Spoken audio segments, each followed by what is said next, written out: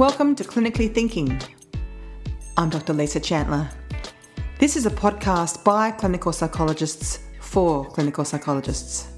It will introduce you to experts in a wide range of fields relevant to the practice of clinical psychology, and I hope you'll find it engaging and informative.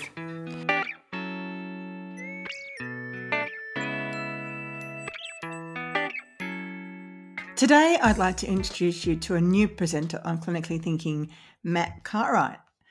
Matt is an APS Clinical College committee member and works in clinical practice in Darwin in the Northern Territory. Hi, Matt. Hello, Lisa. It's great to be here. Great to have you. Can you tell us about your career journey thus far?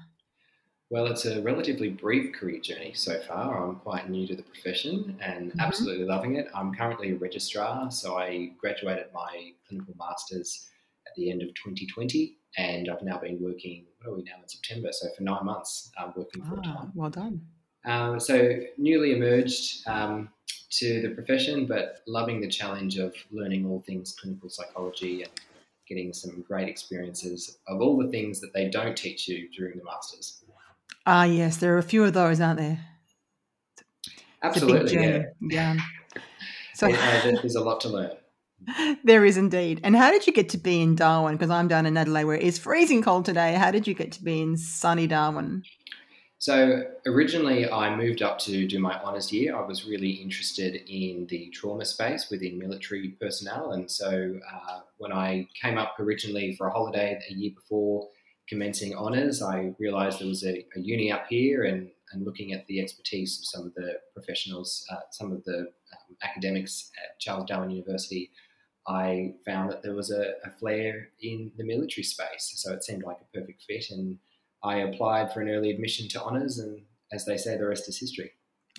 Good on you. And talking about history, how did you get to be involved in the Clinical College Committee? Why would anybody want to do that? Well, it's interesting. In my honours year, I wasn't even a member of the APS, and it wasn't until I had a chance to speak with the student rep during my honours year that I kind of started to get engaged and involved in the professional association. And ever since then, there's just been opportunity after opportunity to get involved. And before long, I was able to get involved and participate at a national level, which was fantastic. So tell us, Matt, what's the topic for today's show? Well, today I'm going to be talking about a very different way of understanding psychological distress, something that is quite different to our existing frameworks for understanding psychological distress, such as through the diagnostic systems like DSM or ICD. And that particular alternative framework is called the Power, Threat and Meaning framework. It was developed originally from the British Psychological Society, and one of the lead authors in the framework is Dr. Lucy Johnson, who I have the privilege to be able to speak to today. It sounds like a pretty radical change from what we're used to. Is that right? It's radical, I believe, and I suppose this is my perspective, in the sense that it enables a far greater focus on developing meaning making and understanding the journey in which a person has gone through to develop the difficulties that they face when they often present and engage with a psychologist. Well, this sounds really interesting. I'm very much looking forward to hearing this interview. So let's settle back and we'll enjoy listening to you. Take it away.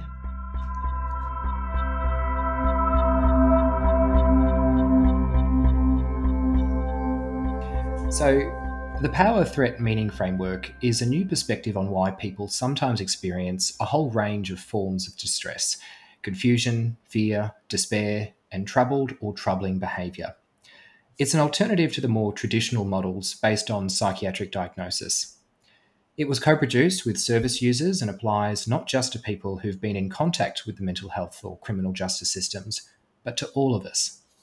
The framework summarises and integrates a great deal of evidence about the role of various kinds of power in people's lives, the kinds of threat that misusers of power pose to us, and the ways we've learnt as human beings to respond to threat.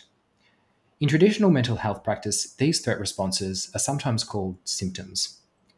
The framework also looks at how we make sense of these difficult experiences and how messages from wider society can increase our feelings of shame, self-blame, isolation, fear, and guilt. But more of that later. Dr. Lucy Johnson is a UK clinical psychologist, trainer, speaker, and writer, and a long-standing critic of biomedical model psychiatry. She's worked in adult mental health settings for many years, alternating with academic posts, and she's a former program director of the Bristol Clinical Psychology Doctorate in the UK, a highly regarded course which was based on a critical, politically aware, and service user informed philosophy, along with an emphasis on personal development. Lucy's authored a number of books on topics such as psychiatric diagnosis, formulation, the psychological effects of ECT, and the role of trauma in breakdown. And she joins me now on Clinically Thinking. Lucy Johnson, welcome. Thank you, and I'm very pleased to be here. Perhaps if we begin with some context by examining the differences between Australia and the UK, despite Commonwealth and state and territory government departments, from corrections to health and education, providing some access to clinical psychology services in Australia, the primary access point for clinical psychology here is overwhelmingly in the private and community sector. And that's sometimes made more accessible with the likes of subsidised sessions through Medicare and limited free services for vulnerable and marginalised groups. In contrast, what are the systems and streams for clinical psychology services like in the UK? That's a good question, and I visited Australia with the Power Threat Meaning Framework and with one of the co-authors, John Crombie, in 2019. I was really interested to meet a lot of clinical psychologists, among others, and sort of compare and contrast our different systems. And of course, there are commonalities. Both systems are fundamentally based on a diagnostic understanding of what I would call mental distress, but there are certainly big differences. And it struck me we have a lot more freedom in the UK. We're not, at least not yet, rigidly tied to an insurance system. We have our NHS, more or less. We have a tradition, I think, of being much more critical about diagnostic approaches and understandings. And although that's not the dominant view, it's a kind of fairly mainstream view. And in fact, while I was in Australia, I met a number of clinical psychologists who'd trained in the UK, moved to Australia because they'd married someone who was Australian and were feeling quite disillusioned with the limitations on their practice. So in the UK, clinical psychologists would be found throughout the system, including in inpatient settings. So I think that gives us more opportunities as psychologists. And I think it also means that when we're in those settings, we can draw on a wider range of models, including some that are really quite critical of current understandings. Yes, and in May 2013, the Division of Clinical Psychology within the British Psychological Society released a position statement entitled Classification of Behaviour and Experience in Relation to Functional Psychiatric Diagnoses, Time for a Paradigm Shift. Lucy, could you tell me about how this position came to be formed within the division and the effect that this statement has subsequently had on the profession within the UK? Yes, this was, from my point of view, a high point of my profession. I don't always agree with my profession's stance, but in 2013, at exactly the same time as the most recent edition of DSM was released, my professional body, as you say, released this statement, essentially calling for the end of the diagnostic model, saying this has run out of steam, we don't have evidence for it. And to quote the statement, there is a need for a paradigm shift towards a conceptual system which is no longer based on a disease model. Now, I think there is one of the New Zealand clinical psychology colleges publicly endorsed that, but as far as I know, we are the only professional body in the entire world to say something as outspoken as that. And of course, this is not a position held by all individual clinical psychologists. It caused a great deal of upset. It was the main news on one of our main Sunday papers. Lots of people lined up to say what a ridiculous position we'd taken. Nevertheless, this provided a platform for the development of the Power Threat Meaning Framework, because one of the recommendations of this statement was, well, if we're saying this model has reached the end of its useful life, we need to actually produce something different. And that was why the Division of Clinical Psychology was willing to fund a group of us to develop something different, which ultimately turned into the Power Threat Meaning Framework. For me, it really highlighted the the seeming impenetrable nature of the DSM framework, that it couldn't possibly be questioned. It's something that's simply fact, that these are organic and truly existing conditions. What were the attitudes or conversations that were had in immediate response to the framework's release? Well, the framework has exploded with a much greater force than we ever anticipated. So it took a group of us, including, as you say, survivors of the psychiatric system, 5 years to produce this document, which was the most challenging intellectual task any of us have ever taken part in. There were certainly times when I think we were thinking, well, where are we going with this? We emerged the other end thinking, well, we have this 400-word, really very dense academic document. So the framework is a set of principles. It doesn't specifically say do this, do that, do the other. It's a set of principles to replace the principles on which the DSM and ICD are based. And we had no idea whether anyone would ever even read this thing.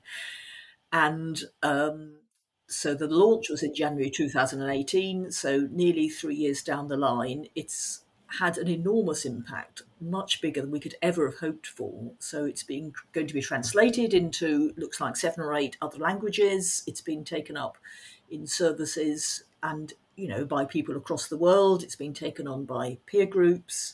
It's attracted a lot of attention and also a lot of controversy. And that's inevitable, and to some extent that's good. We need to have conversations about new ideas. We are certainly not presenting it as, this is it, folks. We are saying, here's a set of ideas which, if we're interested, we can, and it's optional, of course, we can take them up, we can translate them into practice in various ways, we can evaluate those attempts, we can feed back into further development of the framework. So that process is underway. So we've had very legitimate conversations about these are some of the limitations. We're already, I think, shaping the framework in different ways because of that. We've had a great deal of attack and trolling and, frankly, personal abuse and insults, particularly on social media. It's quite hard to work out how representative that is because, as you know, social media amplifies some of the loudest voices who may not actually be talking for anyone but themselves. But the framework itself, interestingly, would predict that kind of response. We are mounting a challenge to power. The framework is all about power. We are mounting a challenge to a particular form of power, which we would call ideological power, the power of a particular worldview, which is not based on evidence, which is not to most people helpful, which in the long term for most people is harmful. And there are many vested interests in that. And we would expect a backlash. And the more unreasonable the backlash, I think, the more we can say to ourselves, well, we've actually hit home with this, we're saying something important. Reading through perhaps some of that content that is online, did you find that in any way it was similar to the types of criticisms of functional psychiatric diagnosis? Yes, indeed. There are common themes, yes. The framework is attempting to produce something very different from diagnosis, but criticisms of diagnosis have been around a very long time and have always been resisted, although right from the beginning of what you might call modern psychiatry, people have been saying, I don't think we've got this right. I think this is a fundamentally mistaken way of understanding human emotional suffering. So we're continuing in a long line of challenges, critiques and backlash. Yes. Just exploring the limitations and those critiques of diagnostic practice in and of itself, what did you find prior to being involved in the development of the framework were your key critiques of the diagnostic framework? Okay, so I think I'll speak for all of us in the core authorship group, which is 8 of us, and the reason we ended up together is because we've all held very similar views and indeed have known each other for years, in fact decades, so we're coming from a very similar position. And I mean, I personally have never believed in the diagnostic model. It's always seemed to be complete nonsense to me, if I can be frank. I have a slightly more sophisticated critique now than I did as really a young woman, even a teenager. I thought, this sounds like rubbish to me. But, the interesting thing that's happening at the moment is that even the very senior clinicians and psychiatrists who draw up the DSM manual are openly admitting that this is not based in evidence. These categories are not valid, as Professor Alan Francis said, and he's the chair of the DSM-4 committee. There is no reason to believe that DSM-5 is safe or scientifically sound. That's quite damning. So actually, we don't have to turn to kind of mavericks to say, well, why are we doing this? The people who, and I would use this word deliberately, invented these categories are saying they don't work. Millions of pounds and dollars are being poured into developing an alternative from scratch. I think that's a waste of time because they still haven't fundamentally reevaluated the core assumption that problems of human emotional suffering are best understood in the same way as we understand biological dysfunctions and disease processes in the body. That is a false analogy. And it's an analogy that the framework entirely rejects and attempts to replace.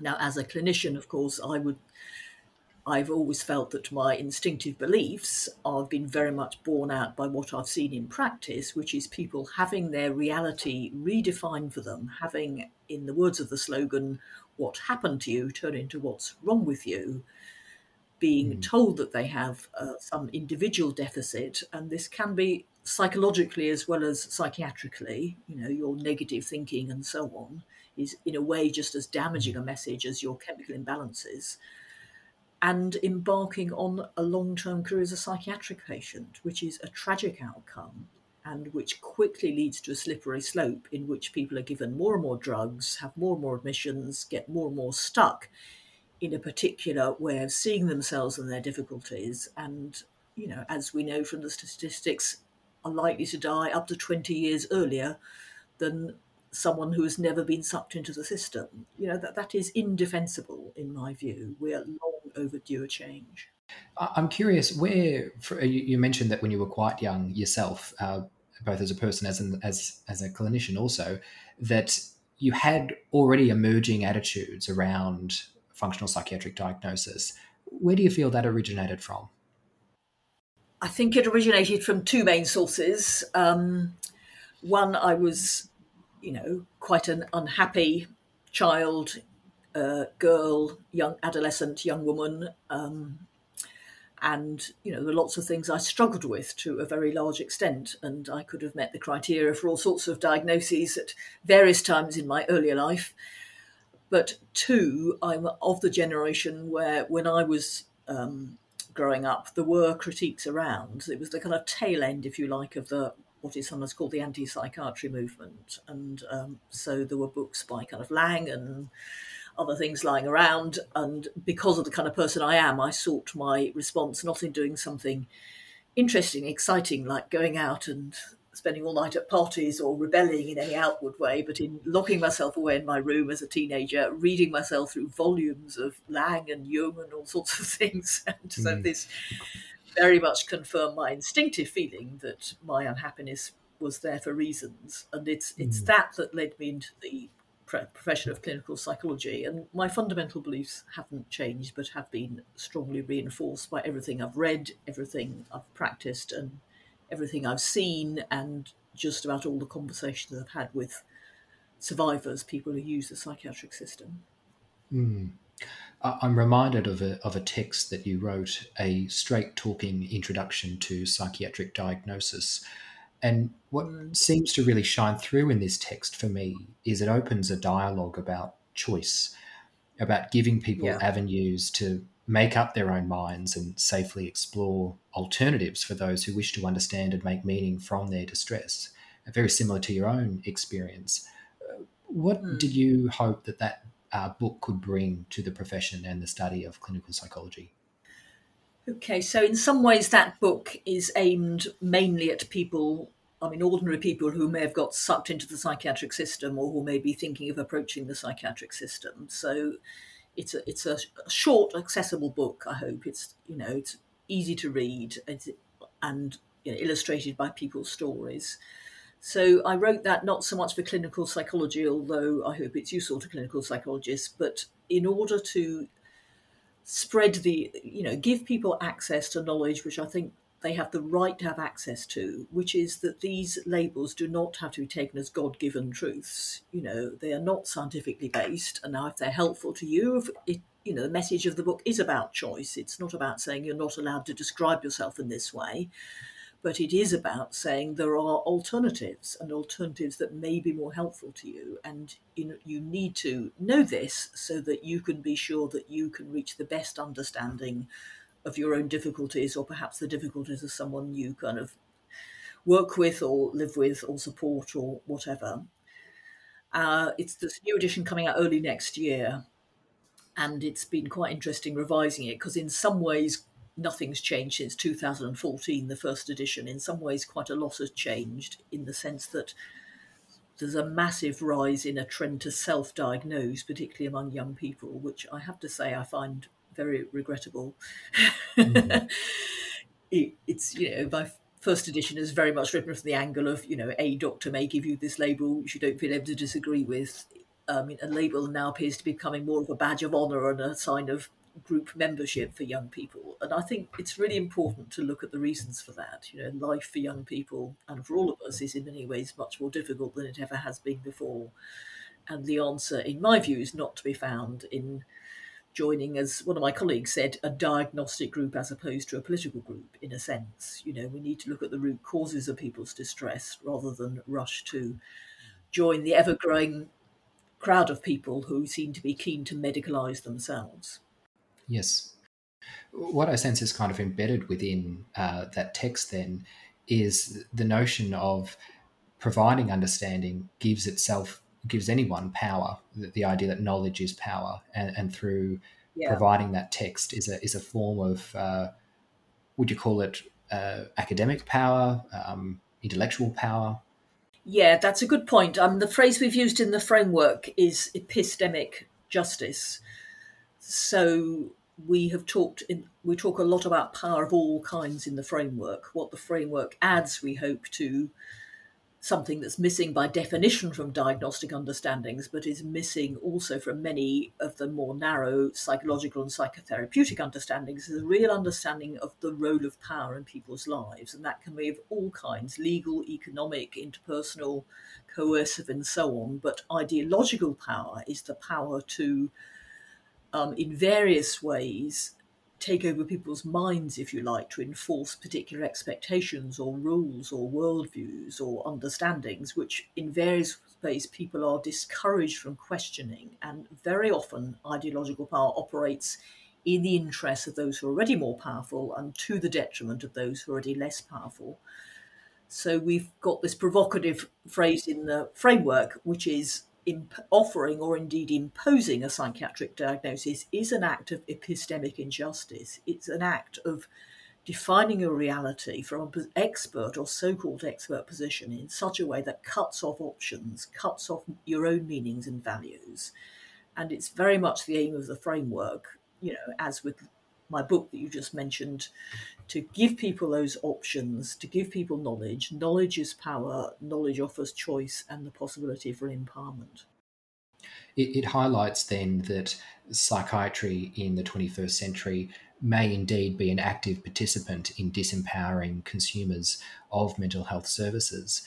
And certainly your text, users and abusers, and also formulation in psychology and psychotherapy, it highlights, I suppose, the function of formulation, that therapeutic dance between client and clinician can encompass formulation as an active and collaborative process, and it instills a relational element within all therapeutic modalities to again shift that power expectation, or that rigid power role between clinician and client once more, by enabling formulation to be a shared process.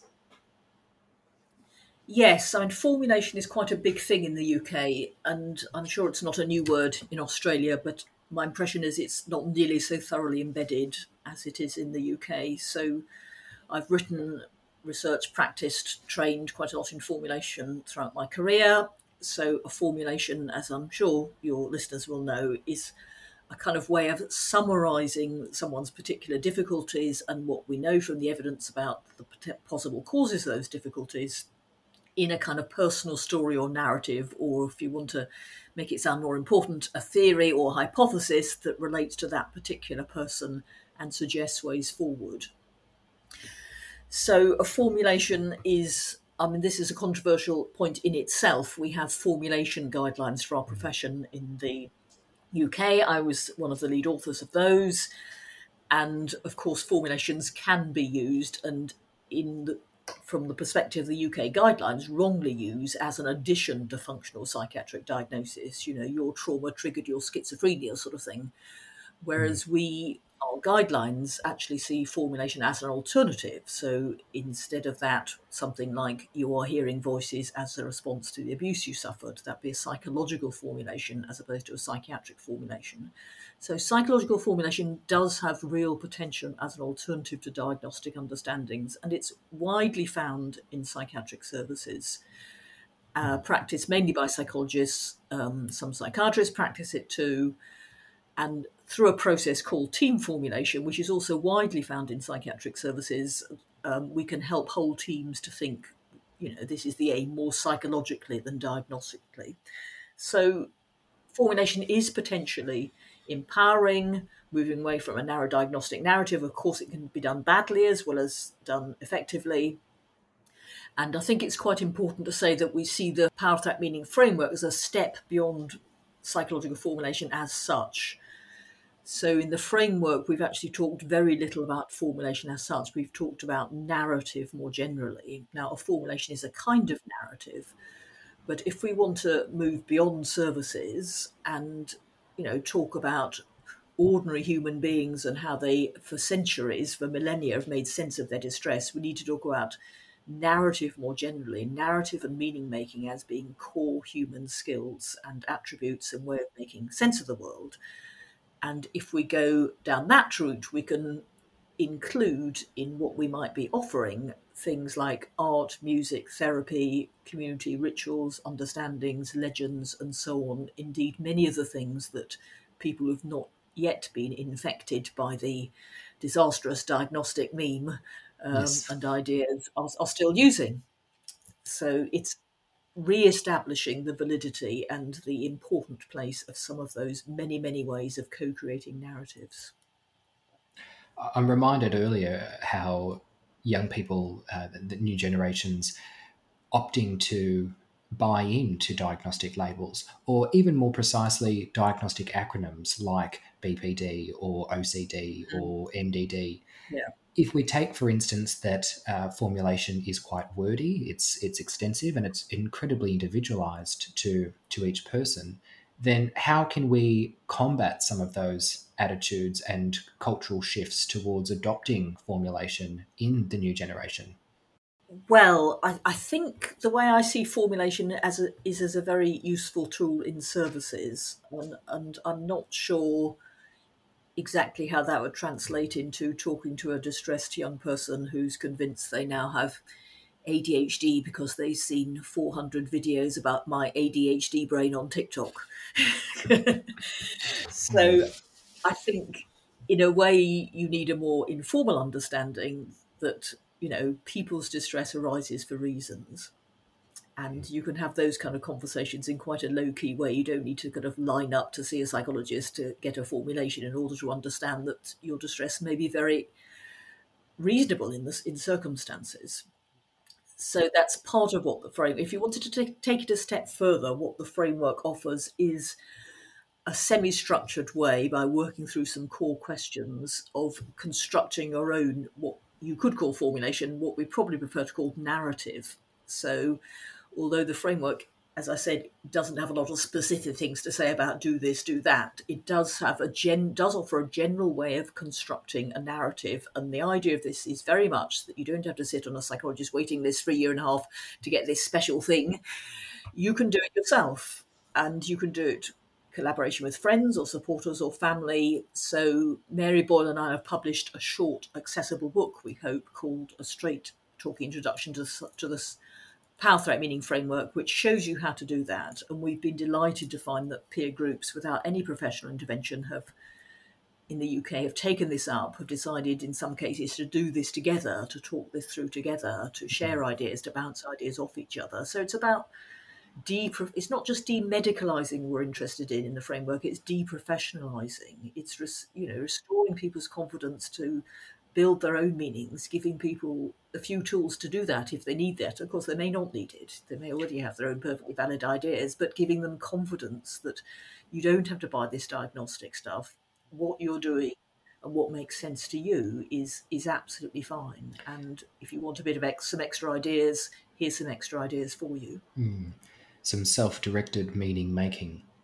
And exactly. I suppose that's where power comes into again, that those power differentials between client and clinician don't even need to exist for therapeutic healing to occur. No, they don't. They don't. I mean, life can be healing, people can be healing, relationships can be healing. And the framework draws quite a lot on, although it's not synonymous with trauma-informed practice. And, the messages of trauma-informed practice, I think, are very relevant. It's not so much about therapeutic techniques, though I think those can be useful. It's about words like listening, believing, honouring, validating, those kind of words, which is what any decent human being can do in the presence of another's distress. Just taking back, in terms of the principles and the aims of the Power, Threat and Meaning framework, what were the primary aims of the framework? That's a good question. Well, at one level, a primary aim was to outline the principles of a conceptual alternative to the diagnostic model, but to do so in a way that goes further than anything that currently exists, at least in westernised countries where these things are most needed. So our aim was to go well beyond, instead of calling it schizophrenia, let's call it psychosis, or even instead of psychosis, let's call it hearing voices, but to outline an entire set of principles. And this is partly why the whole thing took so long, because what we kind of knew and rediscovered was that, of course, medical model thinking, medicine in general, is only one outcrop, one manifestation of a whole way of thinking, which works very well in some circumstances, but can be traced back. I mean, many years. You could trace it back, a very long way if you wanted to, but particularly to kind of what we might call positivist traditions, to Enlightenment traditions, to ways of thinking and seeing the world and human beings and their place within it, which have been very helpful in lots of ways, but very limiting in others. So we wanted to outline the principles, to really dig up the roots, if you like, so that we didn't end up with just a kind of slightly modified version of the same thing. Yes. And we wanted to, respect the many ways, the kinds of non-diagnostic practice which are around, but offer something a much bigger, it's like a meta framework. It's like an umbrella saying, this is great, this may add to what you're already doing, and we would like these non-diagnostic alternatives, such as they do exist, to be the default model, not, just occasional things you might be lucky enough to come across. Underpinning this framework and this umbrella of meaning and meaning making is language, and vernacular is so critical to clinical psychology practice. When you spoke of the use of hearing voices instead of a mere psychotic episode or beyond that schizophrenia, even terms like, they're mad or they're crazy or they've gone off and, gone to the hills for the night or whatever it might be. The vernacular that's used, which is so culturally enshrined and culturally conceptualized, seems to be getting a return to the stage where people can use vernacular and phrases that were previously not appropriate or unprofessional within mental health services.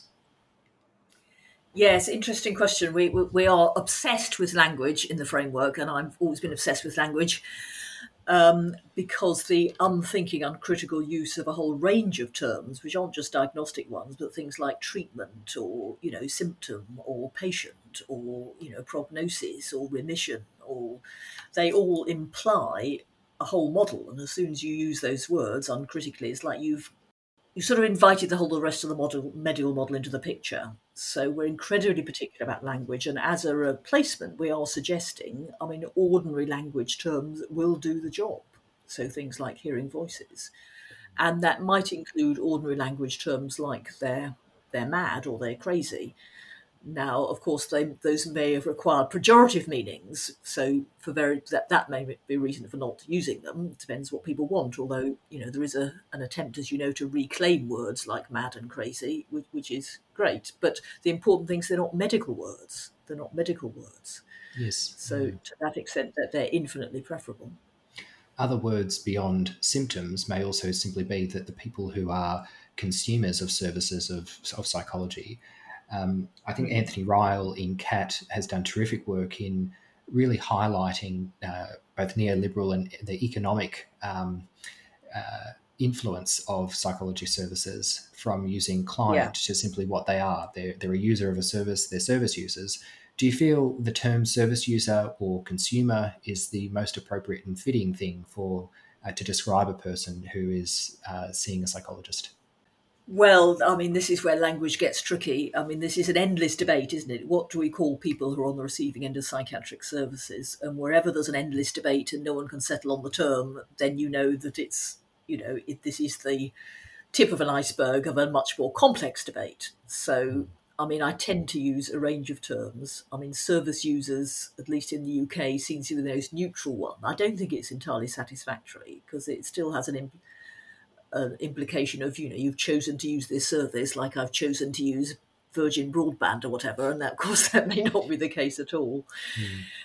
Again, it'd be nice to talk about people, wouldn't it? People in distress. But in some circumstances, you need to distinguish between people or people in distress who have got sucked into the system and people who haven't. So there's no perfect answer to that, but it's good to keep debating it, because in debating it, we are also at the same time debating very important core principles like, well, what are the power relationships and what is going on here, and what is the nature of the interaction between a professional and a person in distress who sees them.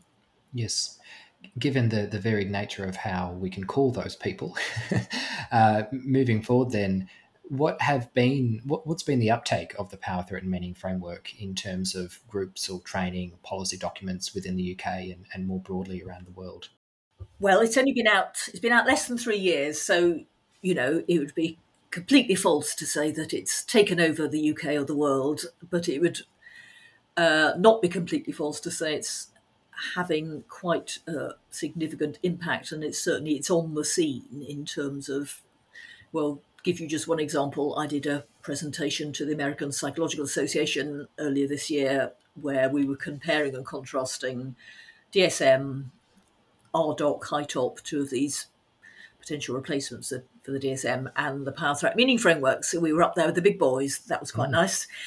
So there are examples both within and beyond services. So within services, there's a very impressive group of people working in one of the largest trusts in London who've managed to introduce the Power, Threat, Meaning framework across their inpatient wards, which is about 14 of them, and currently extending that project to crisis teams and community mental health teams and liaison teams. And it's been taken on. They've got a lucky combination of people who are very supportive of innovative ideas. So that's been enormously successful and is already showing very good results in terms of staff satisfaction and outcome and so on. Yes. We've had a number of suggestions from local authorities. So that's in the UK, people who manage a range of local services like police or housing or probation and so on, who want to embed the framework in their core principles and their core approaches for how they're managing and running those services. For a clinical psychologist listening in right now, what would your suggestion be on how to convey the Power, Threat and Meaning model to a client in session? Okay, well, that's, that would depend, of course, on the client, the relationship you have with them, whether or not they're interested in finding out some potentially helpful new ideas and so on. I mean, I'm afraid I'm going to refer you to, firstly to the book I mentioned, A Straight Talking Introduction to the Power, Threat, Meaning framework. But if you don't want to spend the equivalent of £12 on that, you could look up the guided discussion, which is freely available on the Power, Threat, Meaning framework website. So it's simply a way of sitting down with someone in a very low-key way and saying, I wonder if we could think about some of the things that have gone on in your life. So we actually have a core set of questions, which are, what has happened to you? How is power operating in your life? How did it affect you? What kind of threats does this pose? What sense did you make of it? What is the meaning of those experiences to you? What did you have to do to survive? What kinds of threat response are you using? What are your strengths? And the idea is you can pull that together into what is your story. But so you'll find all those questions in those resources, but the idea is really not that this is some new form of assessment. We use these words and those questions in that order. So we'd really encourage people to use any language they like. So, I mean, just off the top of my head, a really simple way of introducing it might be to say, you may or may not know that there are some new ways of thinking about the kind of experiences you've described to me, and they involve spending a bit of time reflecting together on the events of your life and what they were like for you and how you cope with them and what was difficult and what was less difficult and how you've managed to survive them. And that might involve us thinking about, starting by thinking a bit more about what's gone on in your life. Would you be up for having that kind of conversation? That'd be a simple way of doing it. And, a lot of psychologists are going to be doing that anyway. But it's kind of permission to do it. And it's permission to do it as an alternative to a diagnostic model, not simply some kind of add-on, some kind of trigger for your distress. I'm impressed at how accessible talking about power, which is a very latent variable and experience, is through using the framework. And it's so integrative if you take, for example, cognitive analytic therapy and the use of reciprocal roles and how power flows within those dipoles around a sequential diagrammatic reformulation. That in itself is a beautiful kind of connection between power and threat and how that's occurred relationally. I'd just like to sort of move on to speaking a bit about your blog on MAD in the UK, if I may, in 2019. You highlighted from the main framework document, and I'll just read this for a moment. The power threat framework, the power threat and meaning framework, predicts and allows for the existence of widely varying cultural experiences and expressions of distress without positioning them as bizarre or primitive, less valid, or as exotic variations of the dominant diagnostic or other Western paradigms. And it's viewed as a framework that's based on universal evolved human capabilities and threat responses. The basic principles of the power threat meaning framework apply across time and across cultures. And within this, open-ended lists of threat responses and functions allow for an indefinite number of locally and historically specific expressions of distress, all shaped by prevailing cultural meanings. Now, for myself working in the Northern Territory in Australia, only last week, the Northern Territory youth detention statistics found that 96% of youth detainees were Aboriginal children, and 43 out of the 48 or 90% of those were male. And in Australia more broadly, 3% of the population generally are identifying as Indigenous, and 29% of all Australian prisoners are Indigenous, making up with 91% male. The statistics are damning, and the skewed direction of males of First Nations peoples is particularly significant. What can the power, threat, and meaning framework help to contextualise some of these statistics? Yes, those are shocking, horrifying statistics. And one of the things I wanted to do when I was in Australia, and also just before I got to Australia and New Zealand, was to have the opportunity to share some of the principles of the framework with people from Indigenous communities. And in both countries, I was able to do that. It was one of the most fascinating experiences of my life, but of course, one of the most shocking, because I don't need to tell you how appalling the treatment of, First Nation people has been in Australia.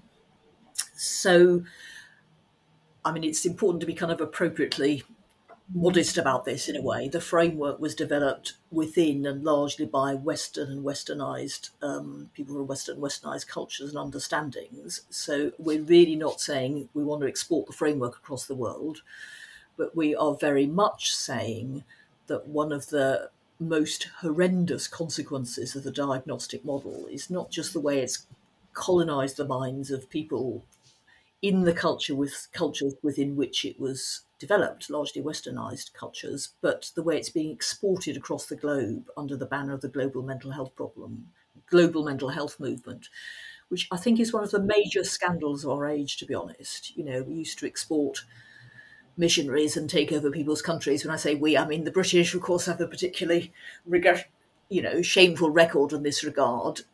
We're doing the same thing, but kind of more subtly in a way. I mean, one of our UK psychiatrists has described this as another form of colonisation. We're colonising people's minds with these, unscientific, actually unevidenced, damaging, toxic ideas. And you can see the results in Indigenous communities. I mean, could there ever be more clearer illustration of how the role of power in distress? People in Indigenous communities have many, many, many reasons to be distressed, dating back generations. I don't need to tell you that. The framework is not saying we're offering you this framework instead. It's saying we need to stop imposing this framework on places where it's even less appropriate than it is in westernised cultures. And that brings about a really important example, for example, with borderline personality disorder. If we take the DSM criteria, frantic attempts to avoid real or imagined abandonment. If you look at First Nations people in Australia, they've experienced decades of forced separation from caregivers and family, identity disturbance, marked and unstable self-image or sense of self, again, loss of family, kinship systems, land and country, recurrent self-mutilating behaviour. You've spoken about sorry cuts as a traditional way of marking a death, and chronic feelings of emptiness, how grief and hopelessness from cumulative loss, trauma and disempowerment continue to manifest in those same ways. It's no wonder from those broader psychosocial experiences intergenerationally that these individuals and these groups will experience these difficulties. And yet again, we're colonising those experiences and in some ways providing just another level of disempowerment by labelling those things as pathological. Absolutely. It is a horrendous thing to do. And one of the things the framework tries to do is to go well beyond some of the causal influences in distress that we are beginning to acknowledge, things like abuse and neglect and so on, and to look much further back and much more broadly at things like intergenerational trauma, loss of land, country, identity, all the things that apply to Indigenous people. And I had a very encouraging experience actually in New Zealand, where I presented the framework alongside some people from Maori heritage. And as you probably know, in New Zealand it's actually possible to go to a clinic that will work with Maori creation stories rather than with diagnostic understandings, which is wonderful. And I spoke to a couple of people involved in that, in those services. And one of the psychiatrists said, the existence of the framework helped to justify that we needed to set up, and we were right to set up, these culturally appropriate services for people who understand their problems in very different ways, actually in narrative terms, because a Maori understanding would be in terms of legends about the Sky Father and the Earth Mother and so on. And she described the framework as a distant cousin. And I found that quite a moving way of describing it. It's not the framework is going to replace Maori understandings, but it's if the framework was, or something like it, was a default model in Western understandings, we'd be respecting and learning from local Indigenous understandings rather than trying to impose our understandings on people. So, Lucy, from your own clinical experience, do you have any anecdotes of what's informed your passion for an alternate form of understanding human distress? I have so many anecdotes, to be honest, dating back more than 30 years, and but some of them stick in your mind more than others. So one that I often think of, which I think illustrates, the nature of services, but also why change is so much needed and how far I've come since then in some ways, is this must be at least 30 years ago. I was working on an inpatient ward, and a young woman was brought in by her father, a rather intimidating looking man, and his rather scared looking wife, announcing that their daughter had suddenly developed schizophrenia, and they'd looked up all the symptoms and she needed to be in hospital.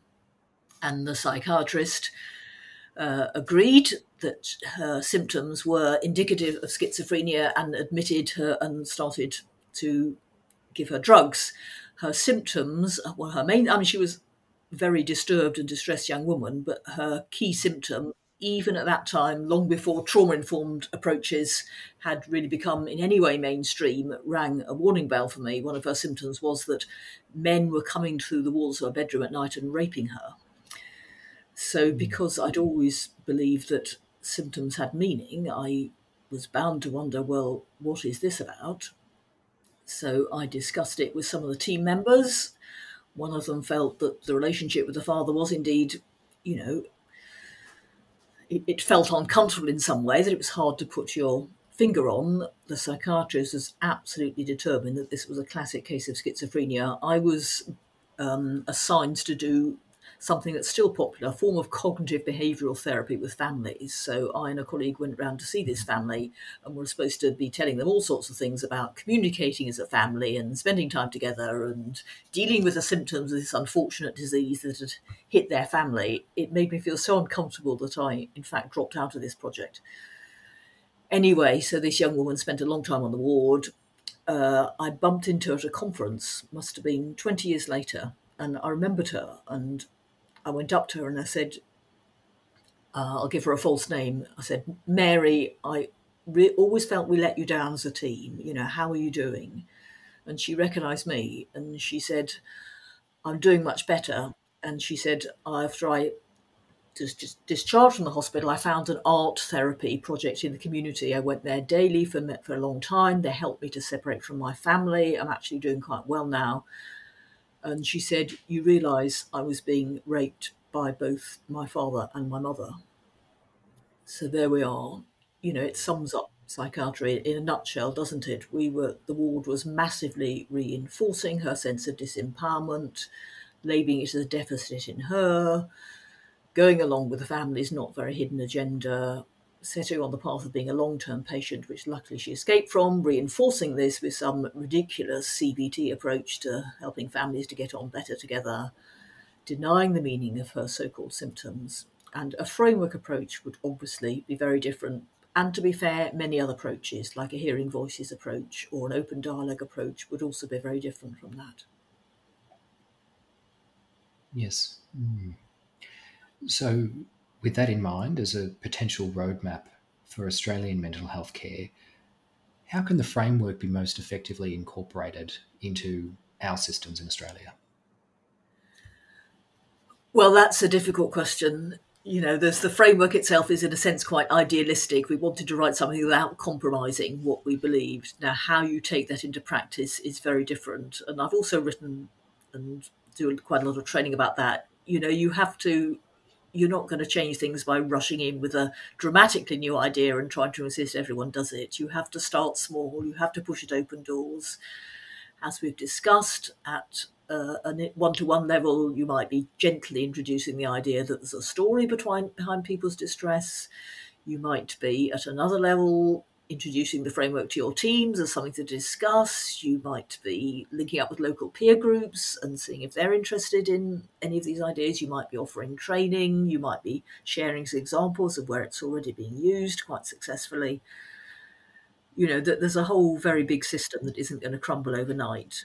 And that's why I partly think change is not going to come from within the system. But I think we do need people within the system doing the very hard, frustrating work. And this was me for many decades and my colleagues for many decades of trying to change systems that are only going to realistically change up to a certain point. I think we have to be realistic about that. At the same time, it's enormously important, I think, to do our best for people who are already in the system. And I think change will come from outside, as major change always does, from the grassroots. This is why we really want the framework to be read beyond services.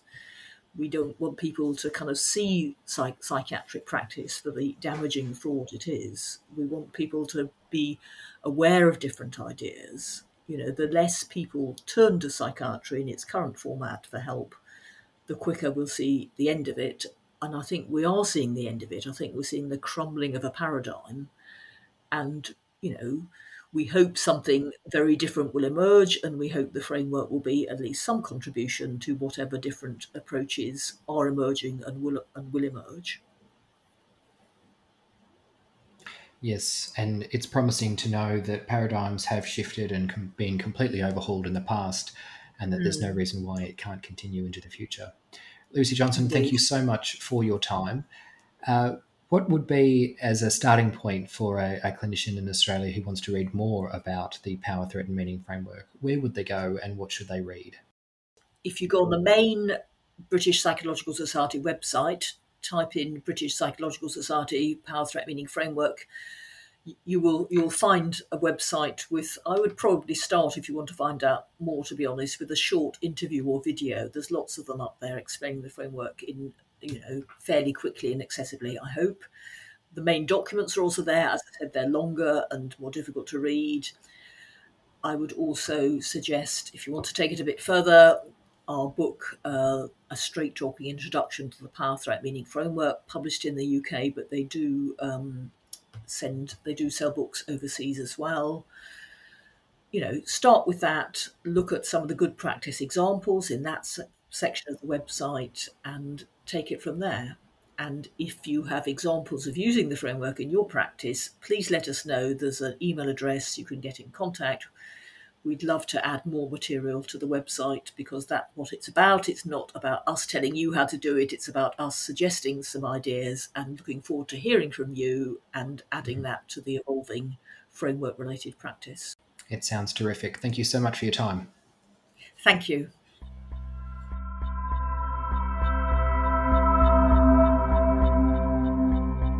I hope you've enjoyed the show and that you'll join us again soon for another conversation from the wide world of clinical psychology. Please subscribe to Clinically Thinking so you don't miss the next episode. You can also follow us and interact with our Facebook page. You may like to share feedback, comments or questions about the topic we've just listened to, or even leave a suggestion for someone you'd like to hear from in the future. Until next time, I'm Dr. Lisa Chandler. Thanks for listening.